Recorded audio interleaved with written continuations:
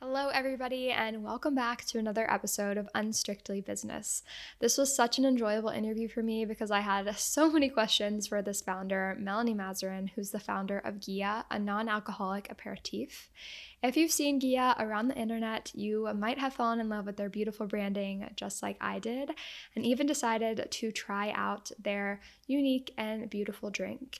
If you don't know what an aperitif is, it is a drink designed to be enjoyed before dinner and is there to stimulate digestion and conversation and is usually dry rather than sweet. Melanie's story begins all the way in Lyon, France, where she grew up and spent many summers enjoying the Mediterranean with her family, where her grandmother used to make big jugs of limoncello, and aperitif is just a way of life. Melanie ended up moving to the US for college and had some pretty incredible jobs with brands like Goldman Sachs, American Eagle, Dig Inn, and Glossier.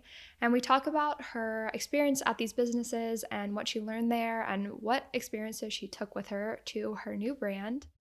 But we also talk about some of the hurdles that Gia went through. They were supposed to launch in restaurants starting April 2020, but with COVID, they had to completely rethink their plan and direct market to consumers. But we talk about the things that have helped made Gia successful online, what Melanie loves about being a founder, as well as some of the nitty-gritty of owning a business. Like, we talk about Melanie's first hires, but this is a really great episode. I swear this interview just flew by for me and I could not get enough questions in. So this is definitely a must listen for any business owner. We talk about some of the general hurdles you have to go through as a business owner and how Melanie has worked around those. But overall, really fun episode and I hope you enjoy. Welcome to Unstrictly Business, a podcast where we interview business owners about everything that helps them succeed, from business advice to self-care and everything in between. I'm your host, Callie, and each week we'll share a new episode with behind-the-scenes content that reveals what it's really like to run a successful business. Hello, Melanie. Thank you so much for coming on the Unstrictly Business podcast today. I'm so excited for our audience to get to know you better. Thank you so much for having me. I'm so excited to be here. So as always, I want to dive in a little bit to when you were younger. And I think it's especially great for Gia because so much of the brand you've created is related back to your childhood. So as Melanie will tell you, she grew up in France, and in France, people love to enjoy meals and drinks together, and that is a big part of the culture. I think some of our listeners know this, but I lived in France for 2 years and I'm moving back in September. So I love the French culture and I love my apéro before we go out for dinner. So I'm excited to hear a little bit about growing up in France and how that's connected to your brand. For sure. I think my childhood in France is one of those things that I didn't quite analyze and it was just happening. And then at some point in my late 20s, I looked back and realized that all of the dots, had sort of connected.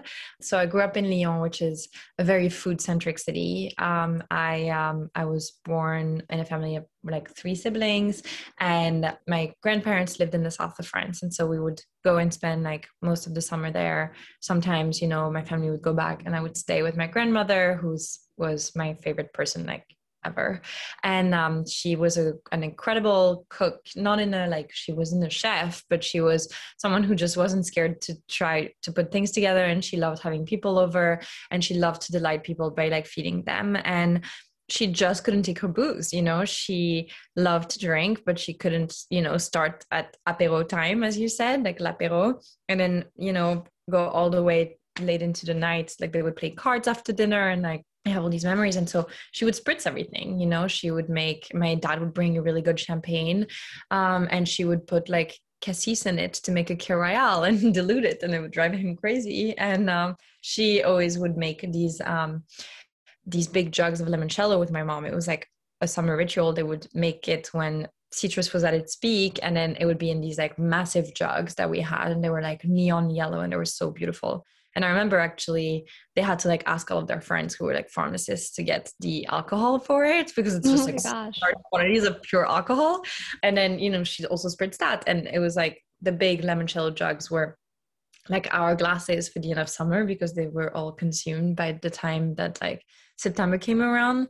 And so I just like really cherish these memories with her. And I think it's something that I completely took for granted, because when I moved to the US for college and then after, I realized people didn't host as much and people didn't cook as much and people ate out a lot. And, I started to realize that my body was breaking a little bit, and I just wasn't used to eating out that much. And I just wasn't used to the food quality in America. And I really missed just like being at home in people's homes and, hosting and giving. And so I realize now that like my childhood impacted me so much. And I think a few years later, I think you sort of like, you realize the things you miss, and then you sort of take control of your life again. And now I think it's really something that defines my personality, is like, I host a lot and I cook for people a lot. And now, especially that I live in California, I think it's a bit more ingrained in the culture. And I'm really happy that it's like part of how I live. Yeah, that is really nice. I actually was speaking with another founder, Lisa Lee. She's founder of the Chi, which is a whole flower tea brand. I think they follow you on Instagram. And she grew up in China and moved to New York City, and she was working in fashion. And that's part of the reason why she started her business, is because she was so burned out and so tired from living the American life. And I totally feel you. I mean, when I go to France, when I went there for the first time, I worked as an au pair, which for anyone that doesn't know is a nanny. I lived in the French Alps, and I remember the first night I had dinner there, my butt hurt from sitting at dinner for so long, because it was a guest. Like, we ate for like 3 hours, we drank, we talked afterwards. And I was like, I've never been in a dinner that has been this long. But it is really nice. So I can understand why you missed that. But when you decided to move from France to the US, was that a really big decision for you? You went to Brown. How did that come about?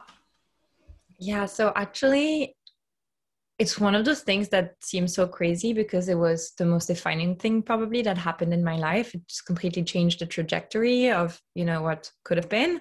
And it was a big decision. I grew up doing a lot of ballet, and I really wanted to be a ballet dancer when I was younger. And then I realized that, 14 or 15, that I couldn't. I injured my knee. And I had no idea what I wanted to do, but I had really good grades at school. And my parents, really wanted me to do maths and sciences. And it was one of those things where it was like, very much like first generation college student. I didn't really need to put in much of an effort in school to have good grades, but I really didn't like it. And in France, you have to sort of pick your path as soon as you finish high school. So you can go to med school or you can go to business school. And I just didn't know what I wanted to do. And so I applied to Brown because I like saw it on the internet, and I thought this is the greatest thing ever. And I like learned all of the roots of the words in Latin so that I could figure out, like, decipher the SAT and score like a decent score. Wow. And I wrote this big letter about how I was just like dreaming of studying at Brown and liberal education and all these things. And I applied early and I got in. And so, yeah, it feels so crazy. And even now, looking back, it's hard to even think of the kind of child in me who did that, but it's also the best thing that ever happened to me. I loved school there, and I made so many friends, and it really expanded my horizons. And so, it's like, then I feel like I manifested my mother's worst nightmares, because I never came back. Yeah, was that because you were the first child? So, and I feel like a lot of French, at least my French friends, like they all went to school right around their city. It's not as much of a thing unless you go to some of the bigger universities in Paris to go far away from your family. So was that hard for your mom? Yeah. And, my parents also, like, she still has these fears about the unknown. I mean, she always says, like, what if you marry an American person and then my grandchildren don't speak French as their first language? That's like a real fear for my mom, because she doesn't speak English. I'm like, don't worry, mom, like, I'll speak French to them. But and I can understand it now that I'm a little bit older, and I have a lot of friends who have children. I'm like, well, it shouldn't be allowed to only see your parents like 1 month out of the year. And like 1 month is on a good year these days, So I can totally relate to the tragedy. Yeah. No, that would be so hard. I'm also the firstborn child, and I went to boarding school, and I feel like my mom, like, it was obviously part her decision, but being able to send away your child is hard. But you can tell your mom, I am friends with this family in Greece, and the mom's English and the dad's Greek, and the girls speak amazing English. Like, it's crazy. Yeah. So it'll be okay, but I get it. I feel like especially a French mother, she'll She wants her family close to her. She's But moving on now to just wanting me to have children at all costs. So I feel like we're just the problem is evolving every day. oh my gosh, moms, they're just always getting to you. You're trying to run a Just, business here. yeah, they can speak any language they want. We're fine. That's funny. So something I thought that was interesting about your story was that French people like aren't, I mean, this might be stereotypical, but they are not as many entrepreneurs, I feel like, in France as there are in the US. I think it's a little bit more acceptable to be like, okay, I'm going to go out and start my own business. But your parents actually were late entrepreneurs. And I'd love to learn a little bit more about what they did and kind of how that's influenced you. Yeah, for sure. So I think, first of all, I think that's like a little bit of a preconception. I think if you look at just work in general in France, there's a lot more jobs that are government sponsored, like, you know, arts and culture. Like if you think of like the New York City Ballet in New York, like they're constantly like trying to raise money and, you know, operate. And whereas like the Paris Opera Ballet, that's like very much a national institution. So there's a lot of work in art and culture, for instance. And I think the government just like has more breadth in terms of the jobs, but they're really trying to support entrepreneurs. I think that it's maybe a lower ROI because it's a smaller market. So a lot of them end up going abroad, but you know, I think it's definitely starting and there's more programs for them. And there's a good work. The work culture is often stereotyped in France, but like I have a lot of friends who like work extremely hard to do that. The second part of your question was I'm glad to know that. I think that is interesting for everyone to hear because work culture is really different. But I think that at the end of the day, like different companies have different culture and French are hard workers. That is a bad stereotype. But I asked about your parents starting their entrepreneur journey. Yeah, for sure. So, you know, my mom, when she had us, didn't work, but she was always extremely creative. And that's another part of my childhood where, you know, she would take care of us so well. She would always make us do arts and crafts. And like, she loves to sew things and collect things. And they loved antiquing so much. And we would complain so much that we had to wake up at 7 a.m. on Sundays. And instead of like being home and watching cartoons, we had to go in like dusty, you know, antique fairs to find tchotchkes. And now all I want to do on weekends is go antiquing. And I'm just like, karma. But actually it became full circle for them because my dad worked in ceramics, like tiles and bathrooms. And he ended up starting a company that it's basically, he realized that like all of the tiles that he had imported and sold from Italy into France, my dad's Italian, coming into the country, like whenever you needed them cut a special way to make stairs or to make plinths or to make special cuts, they were always cut there. And there was absolutely no machinery in France for these tiles. And so he invested in buying this equipment and opened a workshop. And he suddenly started capturing like all of the market that was coming, you know, from Italy into Northern Europe. And so I think he really took a lot of pleasure in just like the reward of like his success, you know, coming to him. He had worked for someone forever. And so it was really beautiful to see my dad flourish professionally like this, kind of in the later years. It was, I think he started the company like either when I was in college or when I was finishing college. And my mother, she was always, you know, she always loved old things and they were always like antiquing so much. And she loved old linens more than anything. And she also just loved like fixing old things, which I think is like, it's very much having a moment now and it's more sustainable, but she would like buy old chairs, pick them up, paint them. And she ended up starting a company that dyes. So she sells the dyes and she also just dyes really, really old vintage, like linen, some linens that were embroidered in, you know, the like 1700s and 1800s for women's dowries in France. And that now every grandmother, you know, who passes away has an entire closet of these linens that the kids don't know what to do with. Sometimes they're stained. And so my mom recuts them to save the embroideries and the pieces. And, you know, I have all these really beautiful tea towels for my kitchen that have the MM initials, which are my initials. And they're also very popular initials because they're the 13th letter of the alphabet. So it's like supposed to be very lucky. And so she has this brand called Comptoir des Teintures, which is probably very hard to translate into English, but it's basically like the counter for dyes. And she dyes everything, every color. Like we always joke that we can't walk into the house with a white t-shirt because she'll do something to it. And it's just a very colorful world that she's created. And now they have they bought a booth at the Puce, which is the biggest like antique fair in Lyon, where I'm from, and they sell, vintage furniture and her linens, and my dad's like tchotchkes there every weekend, and old vinyls and all things like that. So I feel like it also came together for them in a very beautiful way. Yeah, that is really amazing. Both of those sounds like, I don't know, they found like their true selves being able to do these businesses. Especially, I mean, both of them, but your mom being able to like be creative and having this passion for antique. That's something that I think is really special about Gia too, is that you kind of see your whole life and how it's played into the formation of Gia, even all the way back to your childhood and drinking limoncello with your grandma. So, kind of going back to when you graduate college, what were you thinking when you graduated? Is that you worked at Goldman Sachs right after graduation? Yes, actually. And one thing to note is that my freshman year, I started Brown in 2008. So it was kind of the onset of the financial crisis. And so, I came to Brown thinking like, wow, like my parents were basically like, we're going to help you pay for school and then you're on your own because this is way out of budget for, kind of like middle class, like province, like French person. And so I was like, okay, I need to crush it in college. I need to get a really good job. And then suddenly the crisis happens. I'm like, wow, they're not even going to sponsor my visa. And so I felt very lucky when I was able to get a visa and I was able to stay, and I got a job in finance because I just really needed that to be able to stay. And I felt like I wasn't done. I didn't want to just go back to France.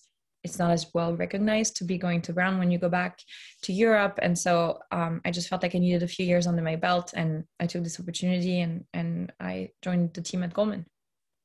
That's really awesome. I think that that is something that's kind of scary for foreigners when they get to a new country and they have this awesome opportunity going to school. But what I've come to find out about visas is it's really complicated, lots of paperwork, and not everything's clear. So it's good you got to get that opportunity at Goldman Sachs. And is there anything you remember from Goldman Sachs that has kind of helped you in your business today? I mean, I think working in finance wasn't for me, and the culture is very specific there, but I can never be thankful enough for these 2 years because they've taught me attention to detail in a way that I'm just so glad that I have. I can find like a missing, space or comma on a deck from like 2 miles away. And I also just made great connections. And I think, the work ethic there was absolutely incredible. And just like, it's a bit like a boot camp because you're just used to the long hours. And I think if anything, it's like the rhythm of Gia today is obviously incredibly challenging. And I think anyone who has a business that's 1 year old, 1 year and 2 months old will tell you the same thing. And I don't know that it's going to get that much better. So I'm just happy that I had this boot camp because I feel like it could be very overwhelming if I had worked anywhere else before. Yeah, definitely. That's something that we talk about with a lot of our founders is that there's a lot of ups and downs in business owning. And I think being in a business like Goldman Sachs, you get to see behind the scenes and get kind of the lay of the land with what running a business is like. So that is really great. But I did read you spent your 2 years there. It wasn't really for you, and you ended up working for American Eagle because that was one of the clients at Goldman Sachs. And tell us a little bit about what you did with them. Sure. So I worked in the strategy group there, which was a group that, so American Eagle, for context, was a client of Goldman Sachs, and that's how I was introduced to them. And they were starting a strategy group there to kind of help them make decisions. They had worked with a lot of consultants in the past, and they wanted to build that team internally to develop, ideas, like think about innovation, help them with special projects that maybe didn't quite belong in the individual departments yet. And so I joined the team there, and I was there for a very short period of time because it was a great run. And I think the best experience I could have had afterwards, because it was a little bit more tangible than what I was doing at Goldman Sachs, working in energy. But at the same time, I had like really great access to the executive team, and I worked with like incredibly smart people who were really motivated to kind of enable change within a bigger company. And I was learning, how things worked in a corporate environment like that. I didn't stay for very long because they ended up dissolving the group, and I didn't really want to move to one of the individual like departments that was based in Pittsburgh. And I didn't, if anything, I would have loved to join the international group, but it was a lot of licensing. It wasn't necessarily like new market development. And so I ended up kind of randomly meeting the CEO of the following company that I joined and jumping ships pretty quickly. No, but I actually read about this story and I think it's a really great one. So you end up working for Diggin. and I'd love to hear you share how you met the founder. Sure. I'm wondering where you read all these things. I read a lot of articles. I always try to like do a little bit of snooping before. I think this one was on This Is 20, maybe. I mean, I so appreciate it.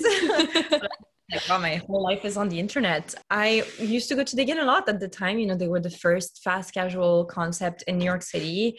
And when you were working at a desk and you wanted to order on your daily $20 that you had on Seamless Web. So I'm dating myself, but that was like, 2011, 2012 in New York City. And you didn't want to have a heart attack. Like Dig In was kind of the only option. And I would order from there all the time. And so then when I worked at American Eagle, we would go there for lunch all the time because they had a Midtown location.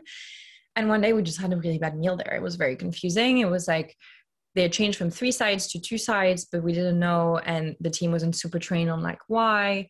And then I loved Dig In. Like I thought the concept was incredible. I really trusted that their ingredient sourcing was great. It had really helped me in my journey of like staying healthy while working a really busy life in a big city. And I just thought, actually, I didn't think, my coworker who was with me and is just like a better person than me said, we should email them and we should give them some feedback because we love Dig In. And we, we're about to leave our job. So we had nothing to do. And we drafted this email that said, we had a bad lunch today, but don't worry, we still love you. But also like, here's 5 things that could have made our experience better. And the CEO, it turned out they had made a change that day. And the CEO was monitoring the emails because they were trying to figure out how to change from 3 sides to 2 sides to fit into that plate that had the compartments that made Dig In pretty much famous at the time. Now they work with bowls, which was actually what I ended up doing when I joined there. But he responded and he asked to get coffee, and we got coffee, and it just felt like this was what I was meant to do, join a company that was like small, structure, really exciting, that had a mission that was really close to my heart of improving, access to better food in the US. They were really focused on accessibility in kind of all senses of the word, meaning like it could be having it be closer to you, but also having it be affordable. And I think few brands do value really well, and Dig In was really focused on like bringing wild fish to the masses. They were the only fast casual that serves only wild salmon that's extremely rare. And so I knew that they had like the backbone to do things right, and they just, I think, needed a little bit of, honestly, a feminine touch. And so I joined, and it was a bit of a gamble. I joined as being director of strategy, and I ended up having a number of roles there and staying for a long time and opening a lot of restaurants, opening the Boston market with their team, who was super incredible. And they really took a chance on me. I was 23-year-old and I had a lot of ideas, and they let me run with it and learn on the job. I had not worked in marketing before. I had not done any of these things. And when they said we were opening Boston, and I said, hey, I think we need to think about how we present ourselves, because we're not going to have all this brand equity from having been here for a number of years already and all of this building customers. And he said, cool. Do you want to be director of marketing? And that was it. That's how I learned, it was just by making mistakes, and they created this safe space for me to do it. And for a lot of people, like if you're recruiting for your company and you see anyone that's been a Dig In the years, like 2014 to 2019, like I'd say hire that person. My gosh, that's crazy story, but so amazing. And I think that it's formed you into such an incredible business person from that like 3 years at Dig In. Okay, so you work at Dig In, and you end up working at Glossier in some of its earlier times. And what was that transition for you? It was interesting because it was suddenly I was in an office full of girls and, beauty girls, and I was never a beauty girl. And I think it was probably the most creative environment that I've ever been like lucky enough to work in. And for that, like, that was just an incredible learning experience and something that I think about all the time. How can I replicate this, working at Gia today? It was just like magic was really being made at Glossier in the early days. I think they still make a lot of magic today. But I'm not, in the room anymore, but it was a really special place. Yeah, I've heard, Glossier, obviously everybody knows they have incredible marketing, and being able to work there, especially in its earlier days where it was a little bit more scrappy and you worked in IRL experiences, which I think is something that is special for what you ended up creating. But what kind of experiences did you create for Glossier? I mean, I think the mandate was a little bit, we were a brand that was born on the internet that has really engaged customer base, and everyone is asking us what we're going to do with retail. We don't really want to be opening a million stores yet. We really want to be doing beauty on the internet better than most. How do we do that? And so it was basically a little bit of a broader question, like, what does it mean to be a digitally native brand that still wants to have human contact with its customers? And so it was a lot of test and learn. We learned a new thing every time we did an experience. So we started with a tiny one in Toronto when we launched Canada, and then we did the fragrance store, which was probably one of my favorite ones. It was super early days. It was very inspired by, Twin Peaks, and it was all red and it was beautiful. And we hired actors to work in it. And you would press this button and a red gloved hand would come out of it and spray some of the fragrance on you. And then if you wanted to check out, you could sort of go upstairs to the penthouse where you had the store behind the office. And then we did a pop-up in London, we did a pop-up in Dallas, we did a pop-up in San Francisco that was actually a cafe, and it served, fried chicken, and it was in the Mission in San Francisco, in this restaurant that was about to shut down. And we really wanted it to feel like a special community moment, and real estate in San Francisco is so difficult. So we sort of told the guy, like, what if we paid your rent and you just stay in operation, but we're going to make it all pink? It was very hard for him to kind of understand that. And he ended up staying open for a bit longer than, he had anticipated, thanks to Glossier. So it was a good moment for sure. And then opened Glossier LA, which closed in the pandemic, although I hear they're coming back bigger and better. And then we also ended up working on the flagship in New York, which was the biggest project, a year and a half of work. And just like, I think to this day, I'm still so proud of it because I know how hard the team worked on it. And if it was so different, and it's a few years ago now, and it doesn't feel dated to me. Yeah. Oh, that's so amazing. I feel like that must have been such a big learning experience, and working with so many incredibly talented people alongside with you. And I think that we'll get into this later, but was the original plan for Gia was to be more in-person events? Because I think as anybody that has enjoyed a drink by the beach in the south of France, they know it's an experience and it's hard to sell that online. So we'll kind of talk more about it because with COVID, it was obviously hard to have this in-person experience. But can you tell us a few things that you learned that have helped you with Gia from Glossier? Don't cut any corners would probably be the first one. I think often someone has a great idea and then you have to kind of reel back that idea to make it more operational or to make it more, business centric. And working under Emily's leadership, she was always like, yes, take that idea, make it bigger, blow people's minds. And that's something that I really took with me. I always think we don't want to filter ourselves. Like we want to, we started Gia and I always said, like, we want to be a hospitality company because we want to make people feel welcome. But I think over the past few months, I've been thinking a lot about what that means. And actually, like, all these digital brands sort of look the same. And I almost think that we should be an entertainment company. It should be that whenever you see Gia, like, you're happy because you're going to have a really delightful evening and with friends. And it's like, really good vibes. And there's just like so many more layers to that. And so not cutting corners was probably the first one. Really listening to the customers, the second one. Like, I'm so obsessed. Like, I'm in our CX emails every day. I answer the DMs on Instagram with Riley. Like, I read all of them. I'm just like, I want to understand, like, this is our early community. They'll probably be advocates more than, anyone that we acquire in the future. I want to know what they like. I want to build the future products for them. We're launching a product in September. It's a recipe that our customers invented. It's not something that I drink. So we're kind of taking a turn, right? It's like, I'm making sure it's delicious, but it's very much taking the feedback of how people, drink their Gia, and what are the tasting notes that they seek out. So I'm very obsessed with the customer in a way that I learned to be a Glossier.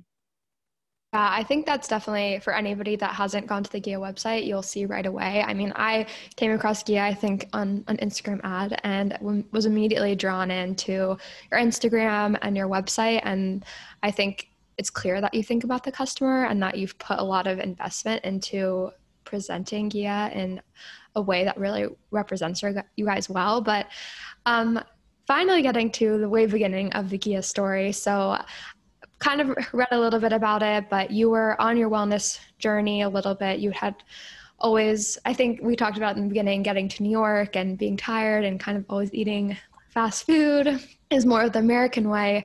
And it was when you ended up being in Milan, drinking with a bunch of your friends, that you kind of got really inspired to have a non-alcoholic drink. But walk us through a little bit of those first few months of coming up with Gia. Sure. It was very, it's funny. It's like I had been on and off not drinking for a little bit, mainly because I was trying to cut it out. So, and I think that very much the core of our customer with Gia is the customer that wants moderation in drinking, is not someone who's completely sober. Although now I don't drink at all. I think at the time I was just really trying to figure out how to function better. I think living in the city is very hard. It's really energizing, but it's also really hard on your nervous system, and you're overstimulated and you eat out too much and you drink too much and you eat a lot of salt and sugar and you work a lot and you're always at a computer. There's just all these things, right, that are very unnatural. And so I had sort of cut out booze and realized, wow, this is not actually the trigger for my stomach pains, but I feel so much better. And the fog in the mornings cleared out. And I realized, once you kind of lower your tolerance, if I had 2 glasses of wine, I would be very tired in the morning. And I would feel very foggy. And I had a really intense job and I was really young and I just couldn't, do that. And I also didn't want to say, I always refused to say I'm not going out because I don't want to drink. So that was always something that I was hearing from friends a lot, but I refused because I still wanted to participate. And I'm someone who has a lot of energy and I wanted to be with my friends. So I wasn't willing to kind of compromise on my social experience because I wasn't drinking. But every time I went out and I wasn't drinking, a lot of questions would be raised, like, why are you not drinking? Are you sober? Is there something wrong with you? Are you pregnant? And it's like, no, I'm just not drinking. And I think the mission for Gia and the core of the mission for Gia is to be an invitation to participate, is to tell people that alcohol is not the life of the party. You're the life of the party. And by just offering better beverages, I don't want a mocktail. I don't want a juice. I don't want dessert before dinner.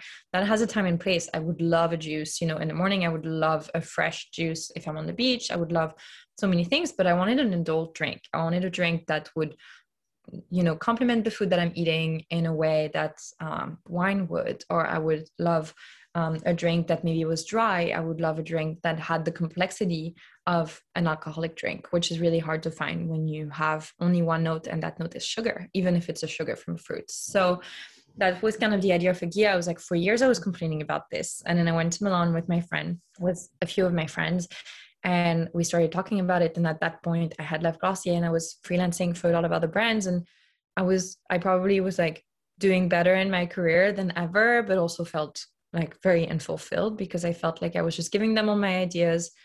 And other company cultures are not like Glossier. They're not let's take this and make it even better and execute flawlessly. They were kind of okay, great. Let's do, some version of that.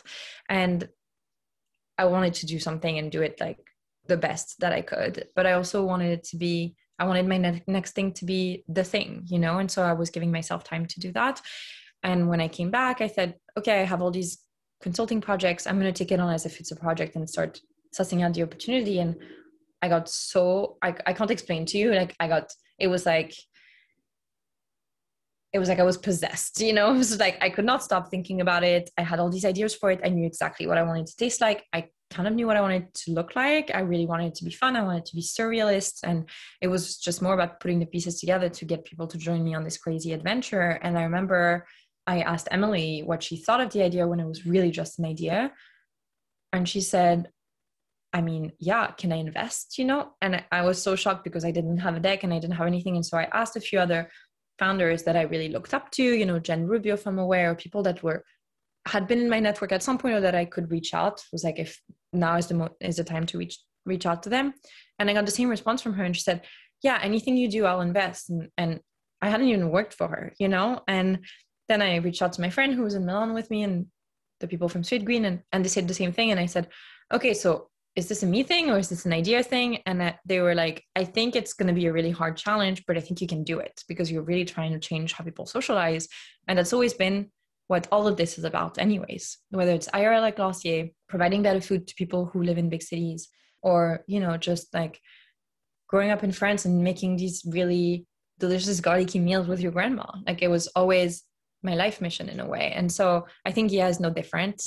It was supposed to be more IRL. We were supposed to launch on April 1st, 2020 in restaurants only. And so the whole plan went to shit, and we did it differently. And you know what, like in retrospect, I wouldn't change a thing.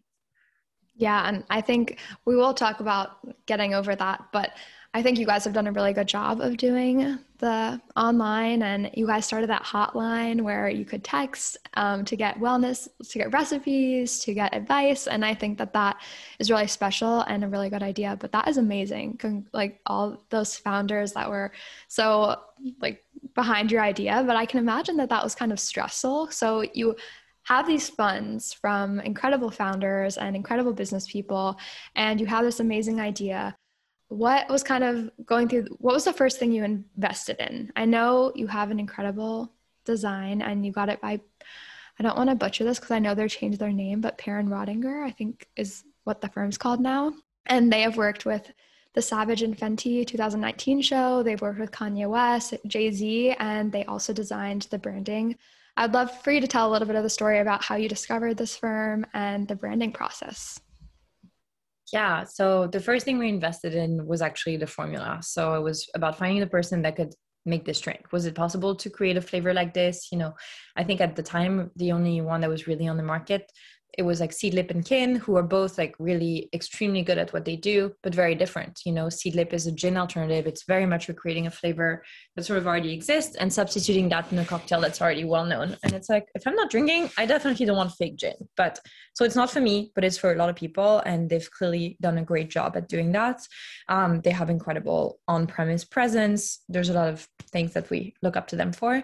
And then Kin is very functional. So it's sort of trying to buzz you in a different way, whether it's like, you know, uplifting you before you go out or winding you down. You know, I think they're really focused on the science of more mood altering properties, whereas we're really focused on the flavor. I want to create something that's delicious and make you feel good because you're drinking it and by association having this great time with your friend. I'm also really focused on ingredient sourcing. So for us, it's all about supernatural plant extracts, 0% made custom, you know, sourced from small farms and all of that. Something that I also took from my time at Begin.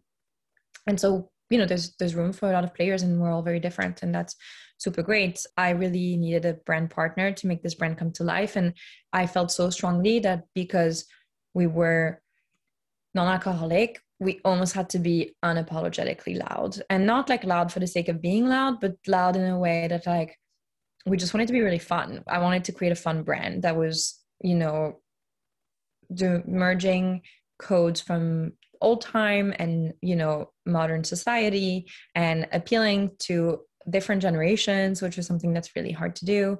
And so, you know, we were kind of interviewing a number of agencies, and there's so many good ones, but I also feel like 3 years ago, it was really when like D2C started to reach kind of peak saturation. Everyone had like pastel colors and sans serif fonts, like super inspired by Glossier, and everything was looking the same to me and was kind of designed for digital. And I wanted something that was designed for offline.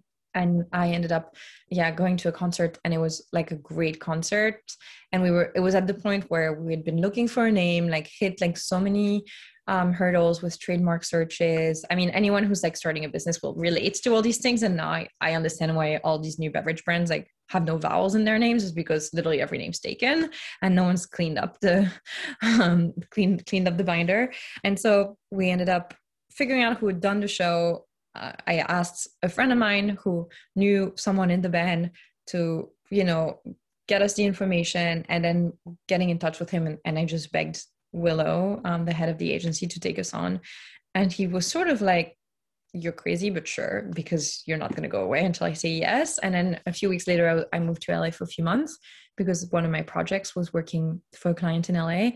And we started working together, and it was amazing. And I remember we were, in the lobby of the Bowery in New York, where he told me he was staying. I was like, "I'll be there in 5 minutes." And I begged him, and we hadn't talked about price at all, but I left and I said, and by the way, we don't have Kanye West's budget. And he was like, I have a feeling. And then it turned out to be like an incredible experience. We still work with them today. Wow. And they're just so talented. So cannot speak highly enough of them. But also if you're a beverage brand and you want to work with them, like, please don't. Yeah. You guys heard it here first. That's incredible. So did you just like hound him over email and then eventually he responded? No. I like found him on Instagram and I was looking at like who he followed that I remotely knew. And then we had a few friends in common and I texted all these friends. And one of them said, oh yeah, I had dinner with him last night, and put us on text. And I was like, hey, like, Willow, where are you? Blah, blah. And he was like, actually, I'm not in LA. I'm traveling to New York. Like, I was like, perfect. That's where I live. And he was like, okay, I guess I have a lot of meetings, but like, I'm staying at the Bowery. And I was like, are you there now? I'll be there in 5 minutes. Oh my gosh. I love that. That is just one example of how hard you have to work to be a business owner and to get what you want done. So that's awesome. So you've created this brand with the firm and you're still working with them today, which is awesome. And you first started out wanting to do launch in restaurants, like you mentioned, but then COVID hit. So what have you done on digital that has really worked for you guys? That's a great question. We've played with ads on Instagram and Facebook, and I would say, I don't know that worked really well. I sort of hate that we do it. It's just kind of the name of the game today. I think we have sort of like successfully built a world around Gia, even if it's just like I post on Instagram every day. So it's really like just still my voice on there until we find someone, if you know of anyone extraordinary who wants to do that for us. But it was hard for me saying, oh, we're going to be digital because we're going to be only offline. Like all I wanted was to have Gia dance parties. Like that's how I wanted to launch Gia. And I wanted people to associate Gia with like really great music and like really vibey environments and beautiful design and all of these things. And then suddenly you're kind of reduced to like being on a screen in the middle of like one of the least joyful moments in history. And so I think we really tried to kind of bring joy through, online. And so we spent a lot of time like thinking about how we talk to customers and how we communicate that like this is who we are, and we're all about like celebrating, always like finding any excuse to celebrate. And so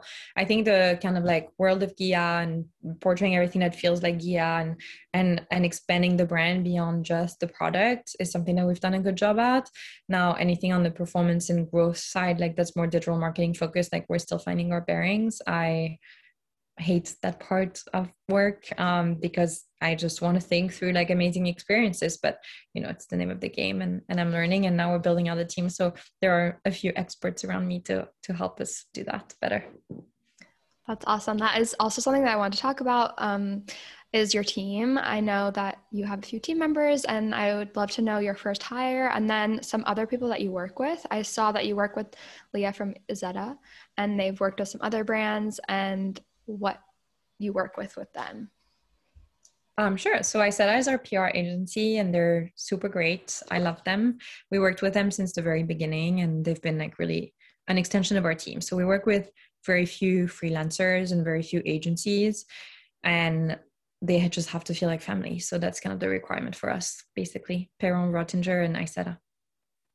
Awesome. And PR, I want to ask you, so you have this really great article in The Cut about your wellness routine. And was that like PR, or do you mostly you have people reach out to you just to talk about your brand naturally? I actually think so. That was written by Daisy Bedolla, who's super great, and she drinks a lot of Gia. And so I feel like she was kind of naturally, I think we followed each other on Instagram, but the team had sampled her. We really tried to get Gia in the hands of editors, because there's only one way to know if you like it and to try it and to get this like unboxing experience. And so they've done a really good job getting it in the hands of a lot of people.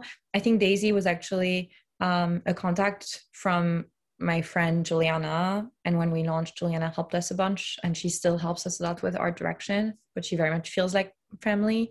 And she gifted Daisy, and then Daisy and I had sort of built a pandemic rapport, and when she had this article come up, she asked me if I would participate.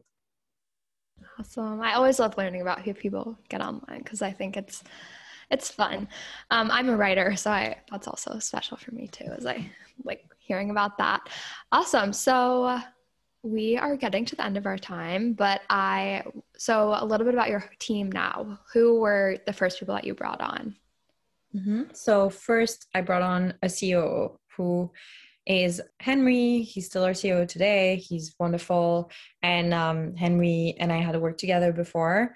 And he worked for he ran a design studio that had helped us build the Glossier flagship. And he was also a friend.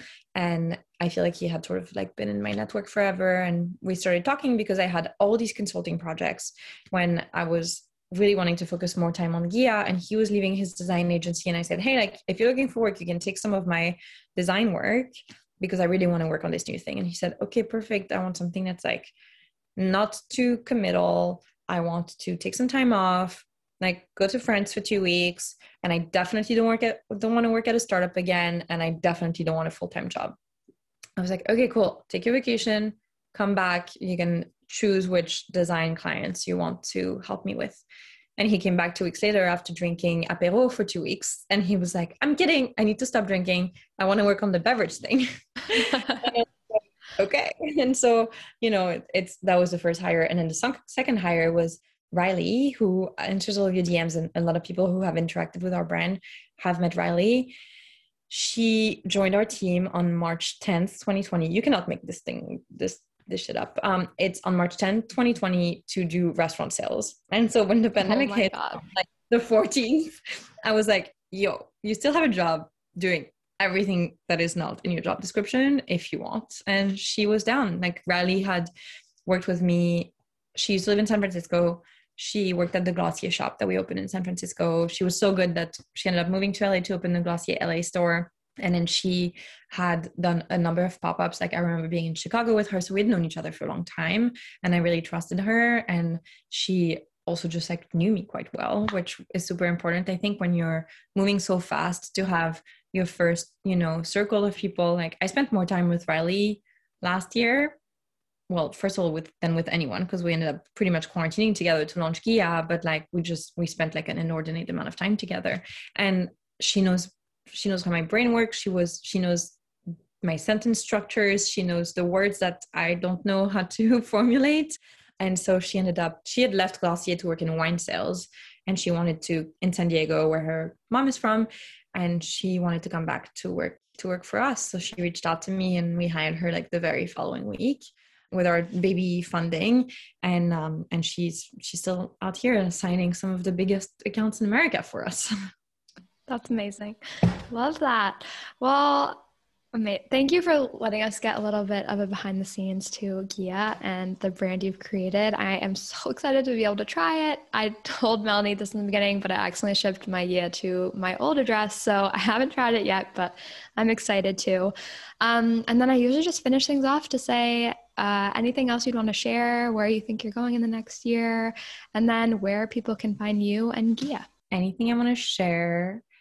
I don't want to be super cheesy, but I feel so like today I was complaining a little bit about my day because I have like 11 meetings and I woke up at 5:30, and it's like, I'm so grateful that I get to do this because it's like I'm doing my dream job. And even though it's like sometimes really hard, I really want everyone to experience that working with this team. My team, for instance, does not want to work remote. So when the office shut down, they said, can we work out of your house? And I feel like that is such a privilege to feel this way and have this energy every day.